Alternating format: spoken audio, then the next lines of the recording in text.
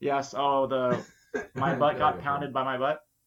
Yeah. Yeah. So he has these little. So he has kind of like our teaser episodes for Patreon, but he calls them tinglers. And I think it would be great if we could do Guys Were Screwed Tinglers. I think it would be really great if we could reach out to Chuck Tingle and ask him to write a story called I Got Pounded in the Butt by My Own Podcast.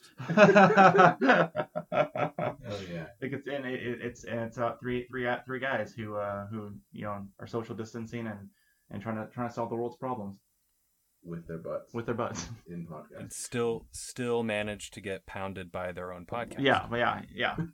I like that idea. Let's find this Dr. Chuck Tingle. Yeah, it's crazy, Chris. We're are you guys still pretty much locked down in Jersey? So they're starting to open shit. So the beaches are going to open soon. They've opened the parks and golf courses, but everything else is closed. Like the malls are closed and everything non-essential is still closed. But they're starting to phase in like outdoors shit. Okay. Oh yeah, we're open here and we're open for business and we are open for business. Fucking Arizona. Yeah, it's Put your mask good. on. It's gonna be. You guys got your masks? I got my mask. Yeah, we bought our masks at this like nursery place that Lori was buying some plants at.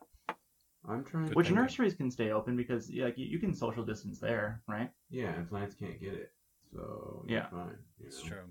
I actually like wearing my mask. It makes me feel like mysterious and dangerous. The introvert side of everything. Invincible. Yeah. Invincible. Yeah. I actually when I do my hair, so the way I do my hair is I bunch it up into a shirt. I wear like a do-rag to get the curls, and I wear a mask and it looks like some kind of weird fucked up superhero mask, which is cool. I like that. Maybe I'll make a picture of me wearing it as the album art.